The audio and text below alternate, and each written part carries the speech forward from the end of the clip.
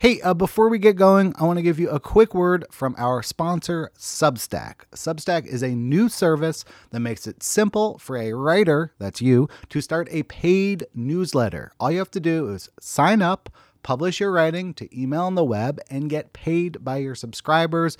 So, what I want you to do is start your own publication today at substack.com, substack.com. Thank you, Substack.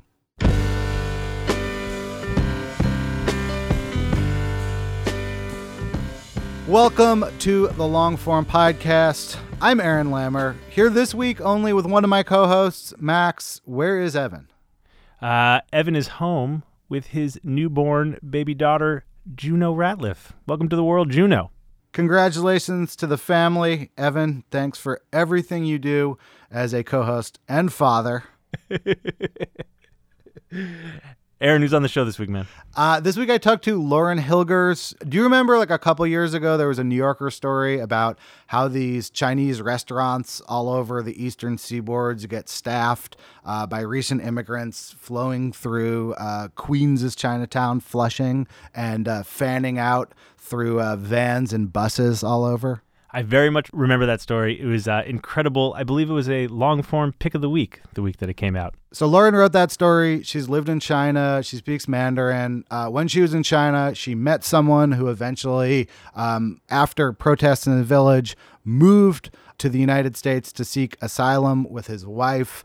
And she basically followed him and his wife and everything they did for pretty long period, and wrote about the experience of being a newly arrived Chinese immigrant in Flushing, Queens. Highly recommend the book. The book is called Patriot Number One. It has been getting all kinds of rave reviews. I'm real excited she's coming on the show. Aaron, who's our sponsor? The answer, as always, is MailChimp. They make it easy to start an email newsletter and have all kinds of great features like one-page landing things so you can sell the stuff you're making. I don't know what you're doing out there, but you should be doing it with MailChimp. Thanks to them. And now here's Aaron with Lauren Hilgers.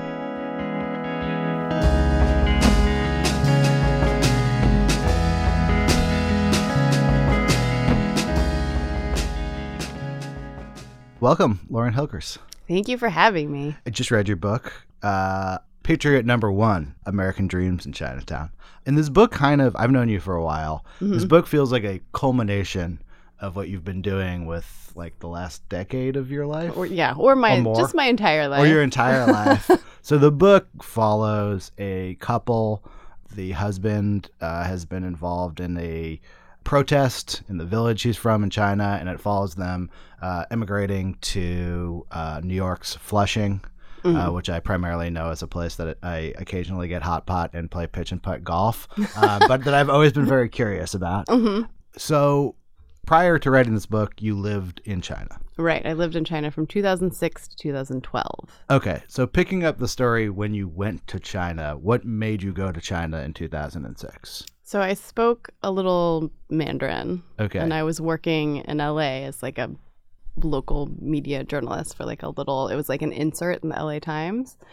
And I wanted to do something. What kind of an insert? It was like it covered Burbank and Glendale. So I covered Burbank and Glendale. So it showed up in the LA Times. It wasn't in all the LA Timeses, only if you lived in Burbank or Glendale? Right, exactly. Okay, cool. So it was like small potatoes. Yeah. And at the time, I actually applied to go report in Iraq. And the foreign editor of the LA Times, this woman, Marjorie Miller, called me in and was like, you're not experienced enough to go to Iraq. You're totally overshooting, but you should probably think about going abroad and trying freelancing. And I took her very seriously. Yeah, and I'm trying to do the math here, but you were like a couple years out of college at this point. Right. So I had just turned 26. Okay. And I didn't really know how things work. I didn't really know how you climbed the ladder to get where I wanted to go. Yeah. And I figured going abroad was, and also something. That was the clearest path to you getting on the Santa Monica insert beat. But I figured that going abroad was also because I wanted to be a writer, and it was sort of this nebulous thing. I thought, well, this is a way to get life experience and kind of perspective. What was that? What were your first few months like when you arrived there, fresh off of the Glendale beat? I had no idea what I was doing. It was great. I knew one person in Shanghai. I moved to Shanghai. And I spent the first month or two just finding an apartment, meeting people, trying to figure out what I was going to do with myself. And it took probably a year or two before I really figured out and it had the advantage of being fairly cheap at the time. So, I had enough money saved up that I could kind of blunder around for a couple months before I really needed to start. What was the first journalism you did from China? I started writing for trade publications. I got a visa through a publication that covered plastics. So I spent a lot of time going out to manufacturing centers and writing about what was happening in the plastics industry in China. Yeah. And that was really the way that I was making a living. What is going on with the plastics industry in China? Oh gosh, I have no idea anymore. What was hot in 2006, 2007? There was a lot of hype around, what do you call it? The bioplastics. Okay. So things that were made out of corn. Yeah. That was hot. Things like we're upgrading from just making plastic toys. We're doing fancier things now. That was the story that everyone was pushing. What experiences you had writing about plastics in China informed how you would approach writing a book that also takes place heavily in China? Oh my gosh. I have no idea if one really influenced the other. I think learning how to report in China, and while I was sort of solidifying my grasp on another language, was useful in that reporting in China can be hard. People don't always want to talk to you. It's harder to get access to things. And you're sort of dealing with the fact, for me at least, people don't really talk, a lot of journalists in China don't really talk about language acquisition as they're reporting. But it was a really big deal for me, sort of figuring out what my limits were and when I really needed to start recording and how to feel comfortable asking people to say something again without totally ruining whatever sort of rapport you had with someone. And that was something that did apply even for going to warehouses and talking about plastics. It was something that was kind of, as I got better at it, it got easier, but it was useful to start out doing it in a place where the stakes were not quite as high, I think. Is there a community of expatriate journalists in a place like Shanghai that there's any sort of a professional network or anyone who can show you the ropes? Or there is. I was on the board of the Shanghai Foreign Correspondents Club, but it's a pretty motley crew. There's more people in Beijing. I think there's more of a cohesive community. And I started renting a desk in an office with a bunch of international journalists, and that was helpful. Yeah. Not so much for how you report. I think by the time I had gotten there, I had kind of figured out what my personal reporting style was. But in terms of how you get access to things, how you do things without endangering yourself. It was the first time that I hired an assistant, and I shared an assistant with some other people, and it turned out to be very helpful because you could just do so much more. Is having an assistant reporting from China similar to a fixer or a researcher? Yeah, absolutely. So this was a woman that had just graduated from college, and she would help translate transcripts from interviews and also make phone calls. She could just do things a lot faster than I could. Yeah. And so I started being able to report more, and things didn't take as long, and it wasn't quite as painstaking with that kind of help. When did you become aware of the characters in the story that you ended up writing about in the book? Okay. I believe the main character is Zhuang. Mm-hmm. Right. I'm trying to think, what year are the protests in the book happening? The protests happened in 2011. So it was really the last thing I sold before leaving was a story on Wuhan, the village. So the village in 2011 had a series of protests. It had 3 big protests over land grabs, and the last one was pretty spectacular. The villagers had blocked the roads. Yeah, it seemed pretty intense. Yeah. Were you there during any of those protests? No, I didn't get in, but I knew people that had. Yeah. Were there journalists in the village during that? Yeah, so I knew someone that snuck in the back of a taxi and sort of hid between the seats. Yeah. So when there's like an incident like this happening in China, and I think you write pretty effectively in the book about part of the power of this protest is that it was getting covered by the international press, and people were doing like weird, like, can you believe it? This Chinese village is having their own election kind of stories. Like for a reporter somewhere like Shanghai, that's like a magnet. Like everyone knows about that. Everyone wants to get in a taxi and get there. I mean, are you competitive for a story like that when you're? No, I don't think, especially at the time, I really couldn't afford to be competitive because I was freelance. It was a little bit of a dicey situation. So some people would just go in anyway. Yeah. But most of the people that were sneaking in had, they were correspondents. They had organizations behind them. And I was probably a little bit too timid to do it. You only just had on my own the steam. Plastics Trade Journal creds. So I wasn't competitive, but I did have the opportunity because I was writing for magazines and I managed my own time. I had the freedom to go in afterwards and was spending a long time sort of reporting on this village. Yeah. Who had you sold the story to? It was originally for Harper's, but it never ran. Oh, okay. Ever. No Ever. Well, it got held, and then there was a little bit of, Harper's. I think there was like a power transition at Harper's, and then I sold the book. So yeah. What is the general viewpoint of the Chinese government about an American reporter wanting to report on some form of a protest from within China? Complicated. I mean, I don't think it's definitely not favorable, but the way that censorship works in China is kind of fluid. You never know quite where the line is. And I think if things are being published in English and they're being published for an outside audience, if it's not a domestic audience, they're pretty loose about it. So I think they don't love journalists sort of sneaking around and trying and reporting on things that make them look bad. Yeah. But at the same time, if it's not reaching a domestic audience, it's not a priority.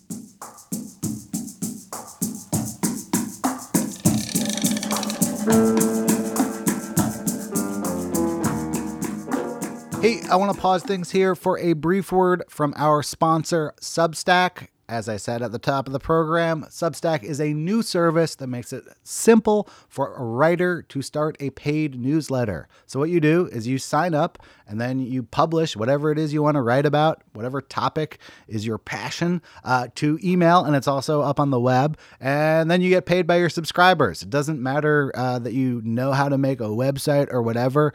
If you are a writer by trade, sell your writing, find the people who want to pay for it. It costs you nothing to get started. They take a cut of the subscription revenue. There's all kinds of great people already on it. Daniel Mallory Ortberg, Matt Taibbi, Kelly Dwyer. And if you don't feel like selling it, you just want to give it away, they support that too. You can start a free newsletter, which costs nothing, and there are no subscriber limits on this. So whatever you've been thinking about starting a publication on, you can start it today at substack.com. Thank you, Substack. Also bringing you the show this week, it is Skillshare. Skillshare is an online learning platform with over 18,000 classes in design, business, technology, and much more. You can take classes in graphic design, social media marketing, illustration, mobile photography. If you can think of it, they've probably got a class in it. So whether you are trying to get your professional skill set up for your resume or just start a side hustle, maybe explore a new passion, Skillshare is there to keep you learning and thriving. I looked through the classes here. I think it's probably time for me to actually learn how to use Photoshop after faking it for the last 20 years. I think I might take that Skillshare class. And after that, who knows? Sky's the limit. So join millions of students already learning on Skillshare today with a special offer just for our listeners. You get 2 months of Skillshare for just 99 cents. That's right, 2 months of Skillshare, 18,000 classes for just 99 cents. To sign up, go to Skillshare.com/longform. Again, Skillshare.com/longform to start your 2 months now. Thank you, Skillshare. Here I am back with Lauren Hilgers.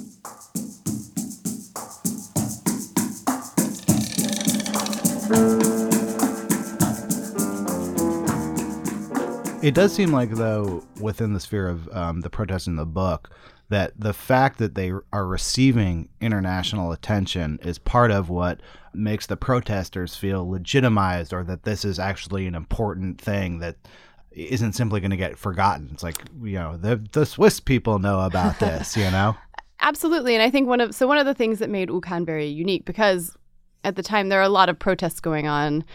I think the last time they recorded what they call mass incidents in China was in 2010. So it's been quite a long time since anyone sort of put out any statistics. But there were, over 100,000.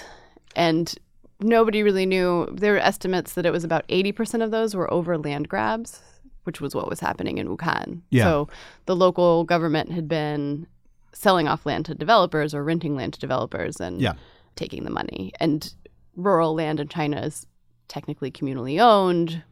All things being equal, people and villagers would be benefiting from these land sales as well, and they would be approving them. But Wuhan was very unique because it's on the southern coast of China, and so it's accessible. It's very close to Hong Kong. There's still a pretty lively media scene in Hong Kong, so people were able to sneak in and get access. And they were also very smart about publicizing the protests. They were, at the time, this kind of Chinese Twitter called Weibo was very popular, and they were posting about the protests on there and getting it out. And what would have been sort of a locally resolved issue became a bigger deal.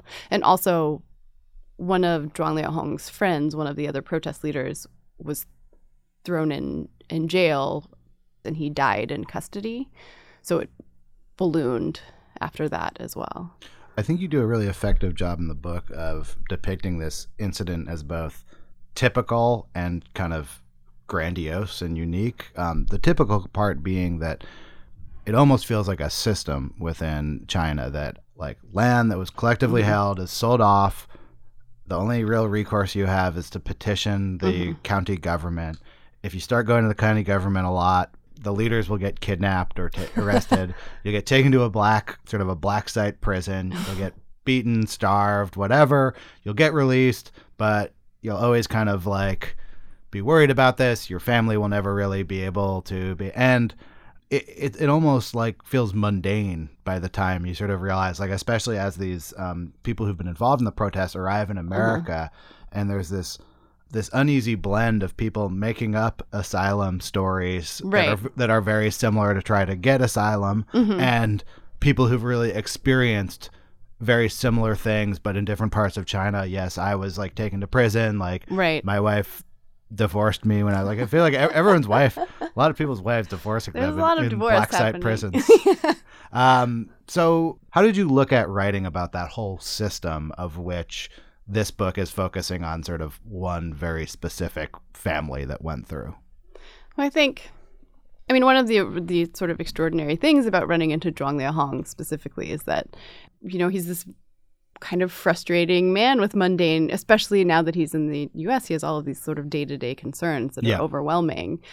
And he's also an extraordinary person. It takes a certain kind of person to stand up in that situation. Like, you kind of have to be a frustrating person, because you're saying, like, I will give up all of my daily comforts to be pissed off about this injustice. Yeah, and most of the people who are his adversaries in the book are like, you're frustrating, sit down. Yeah, exactly. And he's like, no. Yeah. And that's what makes him he can be kind of difficult in everyday life. It's the same qualities. And I think what sort of struck me, so he came over in 2014. Yeah. And I kind of had already written the story that I thought I was going to write. It wasn't about him. And so he showed up at my house in 2014 in Brooklyn, and I ended up taking him to Flushing, and it was a weird sort of mutual tour guide situation where I was the one helping him negotiate the subways, and he actually ended up more comfortable in Flushing than I was pretty quickly. Well, I mean, what was that, or like, how was that arrangement pitched in the first place? Did you already know that you were going to be writing about him when he was arriving on your couch straight off a flight? No, I didn't. So I had written this story. It was pretty much done. Yeah. And I knew he had this idea that he wanted to come to the U.S., and I had had a conversation with him about where I had been discouraging him, I think. Oh, really? I was sort of like, this is not going to go how you think it's going to go. And I also... Like, what part of it? The way that he imagined coming to the U.S. sort of ended in this sort of hazy future of working hard and succeeding. And he just imagined this place where if he was willing to work hard, he would succeed. And it was a place that supported everybody and was like idyllic. Yeah. He also seems to have had some idea, at least early on, that he might arrive in the U.S. as like a Nobel Prize winner, a little bit, celebrated for dissident. Yeah, I think he thought he would be a little bit recognized, but because it's hard, it's your perspective. You're sure. From this little village, you've been interviewed by international media. You think it's probably still a big deal, right? And you don't really have the sense that media moves pretty quickly and it moves on from things pretty quickly. So I knew in advance that he was thinking about it, and I had sort of said, I don't think this is a good idea. And I also didn't really believe that he would pull it off when he started talking. He pulled me aside in the village, and we had a secret meeting where he talked about how he had gathered all of the evidence, and at the time he thought maybe the U.S. consulate would swoop in and pick him up. And then I got this phone call from him, and he was in Hawaii, and he said, I'm in Hawaii, I might be in New York soon. And then he said, I'm borrowing someone else's phone. I'm sorry, I gotta go. And I had no idea what was going on. I thought maybe he knew someone else in New York. I didn't realize I was his only contact. And it sort of became, and it was a 2-week period. So it became clear over this 2 weeks, he was calling me from different cities in the U.S. that he was coming. And not only was he coming to New York, he really intended to come to stay with me. Yeah. And, Zhuang Liahong is the type of person that once he makes up his mind like that, it's probably going to happen. And I was worried on the one hand that he would come to my house and never leave. And I was worried on the other hand that he would totally fail, that he had no connections, that he was doing something that would end up badly. And because I knew him and I knew his background and I knew the village, I felt like I was the only person he knew in New York. And this was something that was outside of my journalism, outside of my reporting on it. And in that time, going to Flushing with him and sort of realizing that even though he was this extraordinary person, his story in Flushing was not out of the ordinary. I thought it's amazing that in both sides of the world, he has been kind of subject to these big political, historical currents. And I started talking about writing a book about him, and we sort of discussed it. He had this idea originally that he would write a book about himself, and so I held off. And finally, he was like, "It's not going to happen." I mean, for you, generally, if your plan had been I'm going to write a book about this guy, I don't know whether you would have been stay on my couch. I don't know. Yeah. I mean, generally, how did you navigate your own inherent shaping of the story you're covering? And a lot of the book is about the frustrations of being a new immigrant to Flushing, and the indignities and the vagaries of asylum and visas and what you can and can't do. You're kind of both the tour guide and you're documenting the tour. Right. What was that like?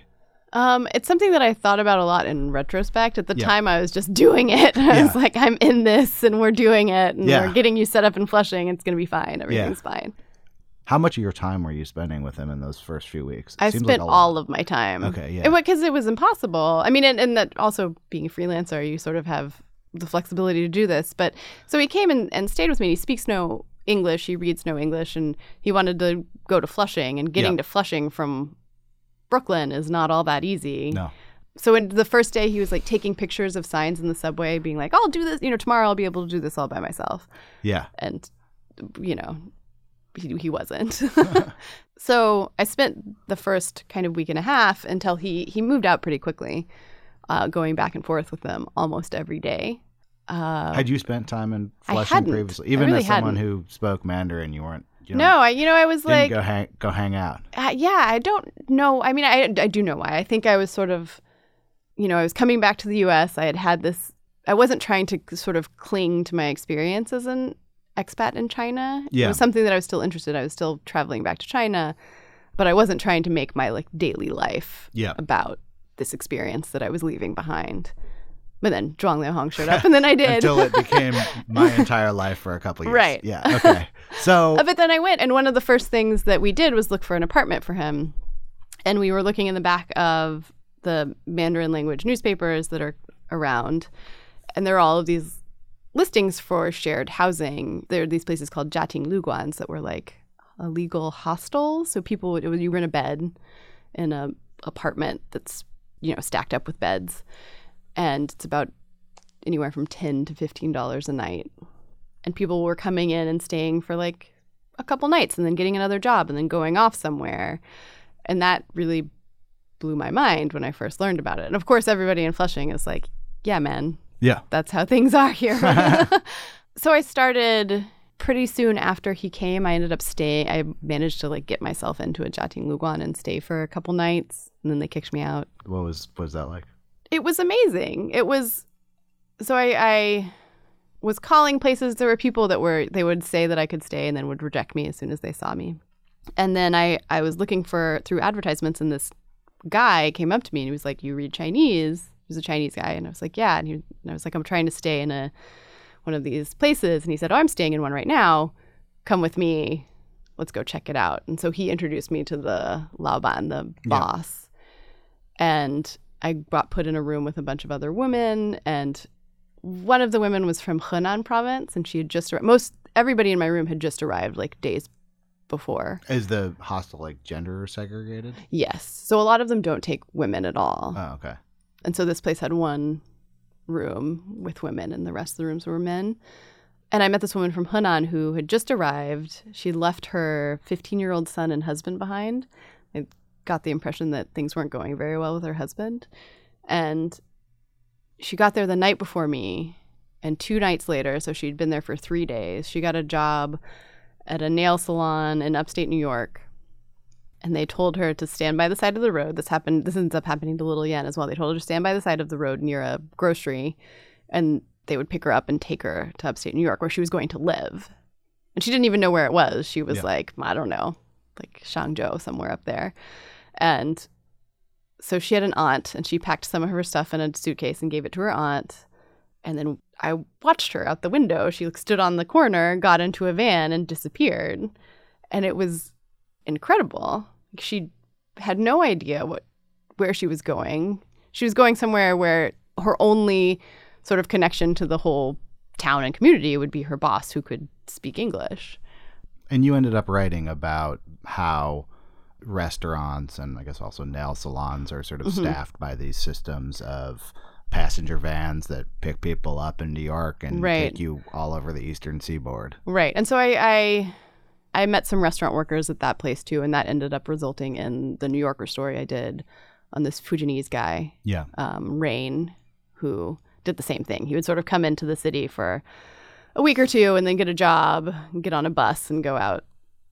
He went as far as, I think, Alabama sometimes, and then work for a couple months and come back. How are you regarded by people? Like, you're staying at this hostel, you're asking people who have often unclear immigration and employment statuses about their life and what they're doing, and what do people think of you? Are people willing to talk to you? It took a long time to sort of meet people that were both willing, that weren't just talking to me because of the sort of novelty of talking to you.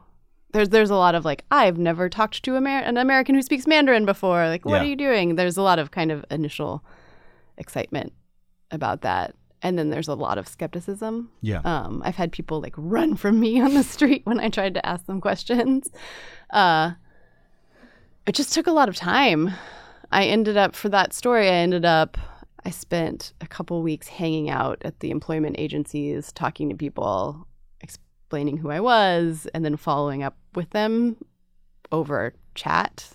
So finally, there were probably 2 or 3 people that I could have followed for that story who were willing to participate. Yeah. But everyone was pretty nervous about it. And it took about, a month or so of like chatting with them when they were on the road and then trying to reconnect with them when they came through Manhattan. When you're trying to write a story like that that's about a system And I would say that's a system. The system that you depict in this book is the system through which new Chinese immigrants are processed through Flushing and start lives in America. If you're going to pick one person or one couple, in the case of that story, it was a restaurant worker. In the case of this story, it's Zhuang and his wife, Little Yan. Like, why them? Why not the next person you encountered? What makes a good subject for a story like this? Well, I mean, for Zhuang and Little Yan, they picked me more than I picked them. I think it's some combination of like... Yeah, you didn't want to like try 5 or 6 different people coming to stay at your apartment and see how they do it Flushing. But I think it is like some combination of sort of serendipity. Yeah. You know, I was really lucky that Zhuang Liaohong and Little Yan were the people that ended up coming. Yeah. And people that have thought about... So I ended up following 2 other people in Flushing for the book. And Karen is the other woman that I follow. And I really... She's the woman that Little Yan meets in school. Yeah. And I'd also... So I went to classes with Little Yan and talked to a bunch of her classmates. And I met this woman, Karen, who was interested in talking to me and also had thought a lot about her situation. Like, she really... You know, some people don't want to talk about it or are trying not to think about it. And Karen she was thinking about the fact that she'd ended up in the United States. She was also from Henan and had spent a miserable first year trying to just survive and keep her head above water. And now was really thinking deeply about what it meant that she was in the United States and what she needed to be successful and happy. And so it's an extraordinary thing to be with someone who is both thoughtful about their situation and like can in some ways be a sort of co-investigator because they're also discovering this new world that they're in. And they're, you know, observing the things that are strange about it or funny about it or it's sad. So someone like Karen is just an amazing person to meet. Yeah. In the case of Little Yan and Zhuang, like you're also like fielding emails from their immigration attorney and in some ways a part of their story, right, a part of, like, did you draw lines of like, this is how much I can or can't influence their story. This is how much I can or can't help them. Like, how did you navigate that? I know I asked you that sort of before, but it's not just the staying with you. Like, you're also like part of the legal process that they're trying to unfold. Right. So I get involved in their asylum case because he asked me originally to call. And it was something that I, at the time, felt comfortable doing. Sure. And then there's like a system of immigration lawyers in Flushing and in Manhattan, and they charge a lot of money. And when I heard the first quote, I was kind of outraged and was like, there has to be like a way to get a pro bono lawyer. And then it was hard to find a pro bono lawyer that also spoke Mandarin. And then, you know, with every step, I got more entangled in the asylum case. But, you know, I'm involved in their lives in so many ways, and I try to be honest about that in the book. Yeah. I drew the line at giving them money. And, you know, I'm not able to introduce jobs or anything like that. That world is sort of a different world than mine. You know, the one way that I was actually able to help them was finding an asylum lawyer. But yeah, it's, you know, when you're writing about people, it's a little bit of it's a hard question of what line to draw. And I think different people come to different conclusions. And I felt the best I could do was make these decisions and then be honest about them when I wrote about it. Because I am very attached to Zhuang and Little Yan. Like, they're going to be part of my life forever. I mean, based on the details of their life in Flushing, it seems like you were spending like a good portion of your life living their life. Like, how much of your week was with them during these years? It's been on and off. I think I was, you know, and it also depended on their job. So if they were working a lot, I wasn't with them as much. But I think the lowest point is 2 times a month, and the highest point is like 3 or 4 times a week. I'd be up there with them. How did you, beyond writing about what happened to them, what jobs they got, where they were living, like, how did you unlock the emotional lives of the people this book is about? There's a point in the book where it seems like you're implying that Little Yan is considering getting a divorce from Zhuang. And I assume that that's something that you talked about with her. Did you take them one-on-one? Like, it's almost like the closest corollary I can have is like in a reality show when the people go in the like weird closet and say like what they were thinking when the thing happened in it. Like, how did you report that dimension of the story? Part of the reporting was just me sort of hanging around a lot with them and watching things happen. And then there were sort of more formal interviews where I would sit down with them and talk to them about their thoughts. And both of them were incredibly, this is also, I think, a very lucky thing. Zhuang, as frustrating and, you know, he has sort of these village values when it comes to whether women should work and things like that. He's very willing to criticize himself and sort of, you know, if you ask him uncomfortable questions, he will sit down and engage with you. And the same goes, you know, it took some time, but the same goes for Little Yen. And they're pretty funny about it now. So she, you know, and they were having all of these arguments, and they would sort of, I would get both sides of the argument. And I was definitely splitting them up. They wouldn't talk about their sort of marital difficulties in the same, they wouldn't be as candid if they were both in the room. But now I think a lot of it has passed, and they sort of joke that Little Yen used to say Zhuang was good at eating but lazy. Like, you're a good eater, but you're a lazy worker. And that he will sort of talk about that now, and he'll be like, yeah, it made me feel really bad that she was saying that. Yeah. But it was all, you know, when you got them talking, it was all pretty out in the open. And they also knew that I was, you know, I was going over it with them and saying, look, I'm writing about this as well. And I think they were, I mean, one of the very wonderful and amazing things about them is that they were like, yes, you know, this is the truth. And we are fine if you're writing the truth. The book has a split narrative between the period when they first arrived in America and their final period in China when these protests happened, when he was imprisoned. How did you go about recreating the Chinese years that you weren't there for with the same level of depth and specificity to the American years? Because a lot of the stuff, like, you're describing like what he was feeling during this protest and what she was feeling when he was imprisoned. How did you go about putting that together? A lot of this stuff just comes down to the time that I had with them. So I had I've known them for a long time. We, at this point, spent hours and hours discussing this stuff. So I've talked with Zhuang about his childhood countless times. And that's something that I'm just sort of relying on his own narrative. I kind of, I met his father. I've been in the village. I knew his friends. So I know, some things have been confirmed, but a lot of it is just him retelling his story. And the same goes for Little Yen. Little Yen she was a harder person to draw out. But on, the third or fourth retelling of a story, details come out that weren't there in the very beginning. Little Yen was very much, when I first started talking to her, like, why do you care about this? This is really boring. I don't think I'm exciting or unusual in any way at all.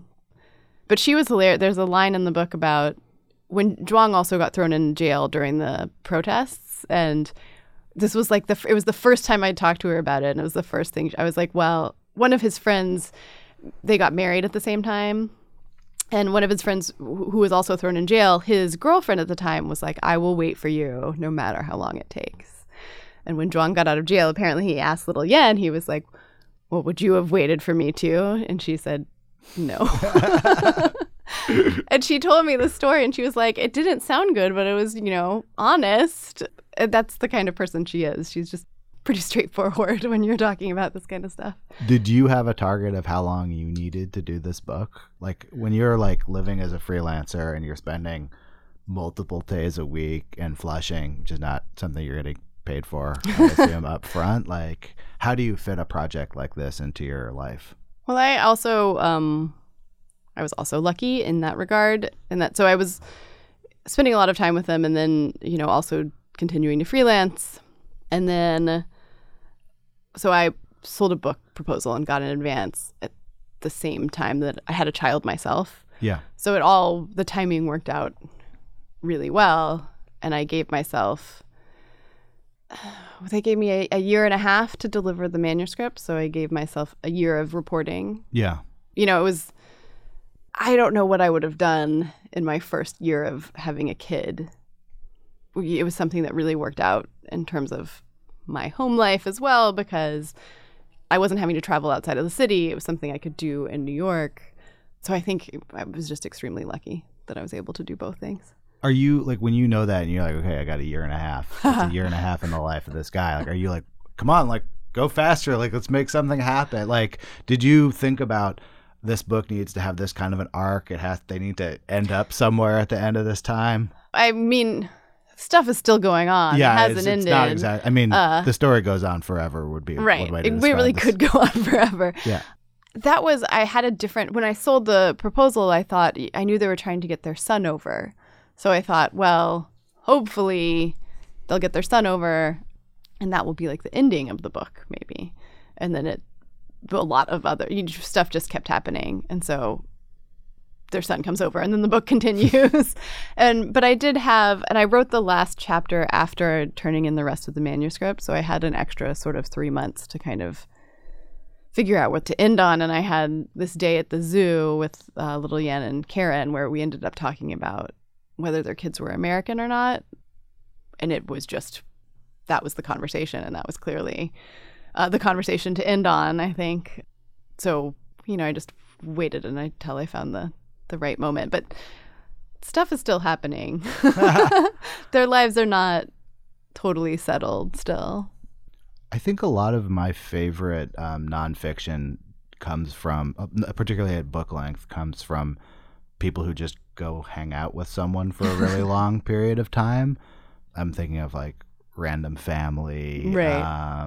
The Spirit Catches You and You Fall Down. What kind of advice would you give to a writer who wanted to do a project like this where they were going to be like really hanging out with someone a lot, I think it's just patience and I think everything in my life has come because I am like persistent. Yeah. I think persistence is really the main thing that you need.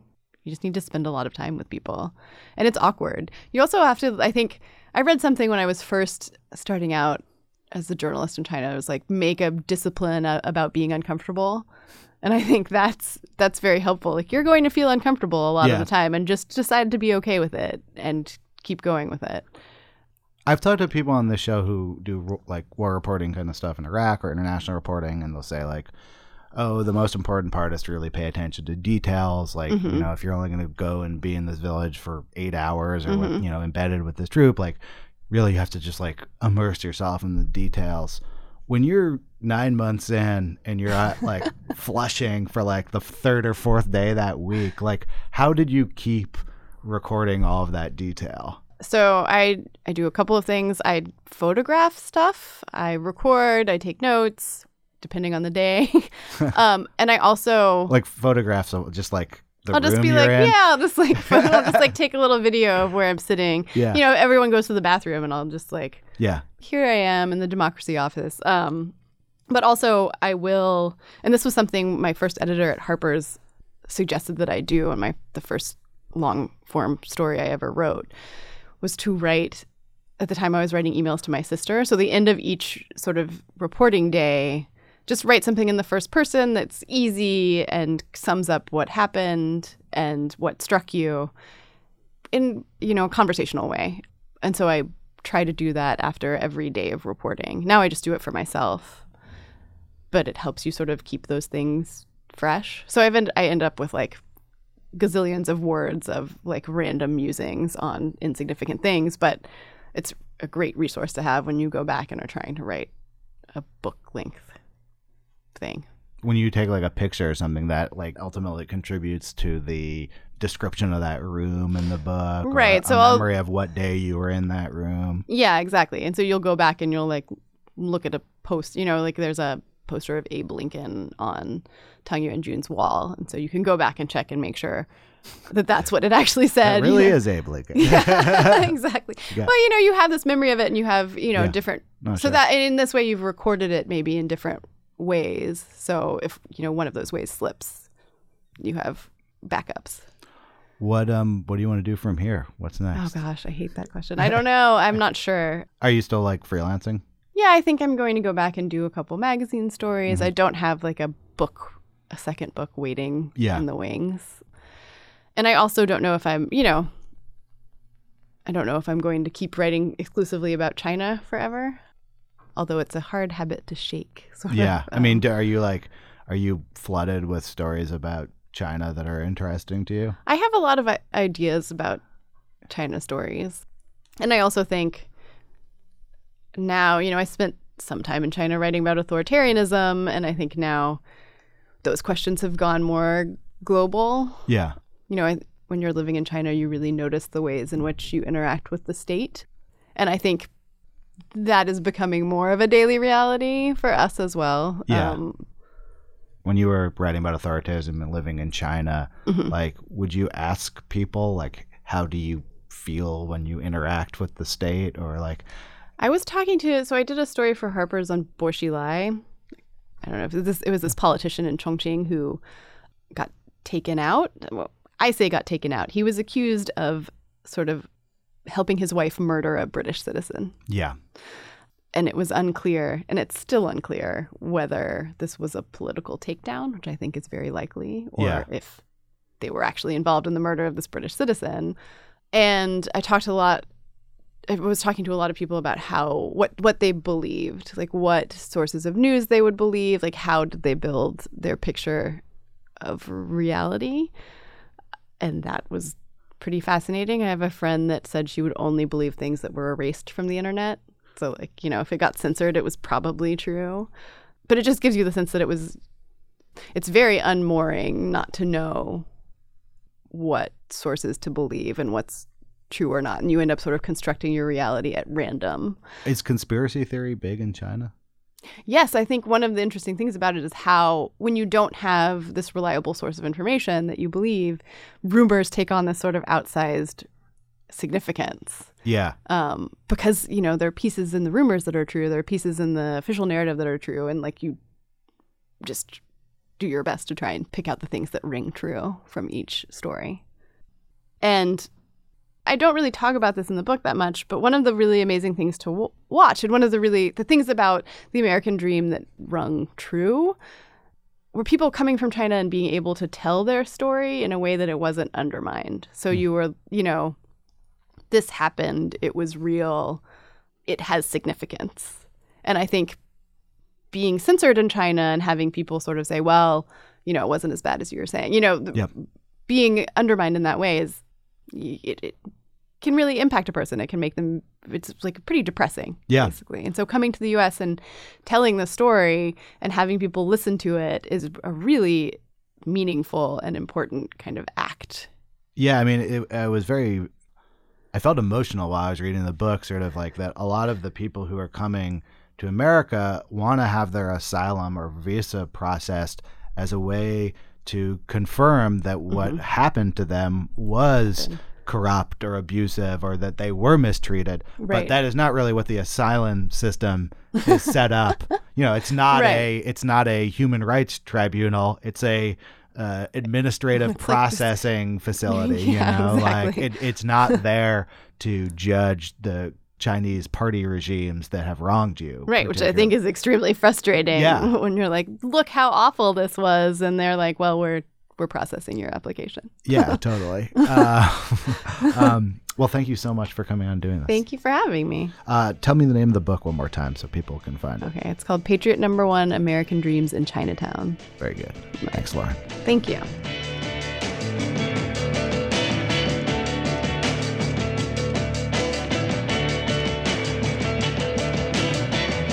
Thanks for listening to the Long Form Podcast. I'm Aaron Lammer. My co-hosts are Evan Ratliff and Max Linsky. Our editor is Janelle Pfeiffer. Thanks to her. Thanks to our intern, Angela Velez. And thanks to our sponsors, Substack, Skillshare, and MailChimp.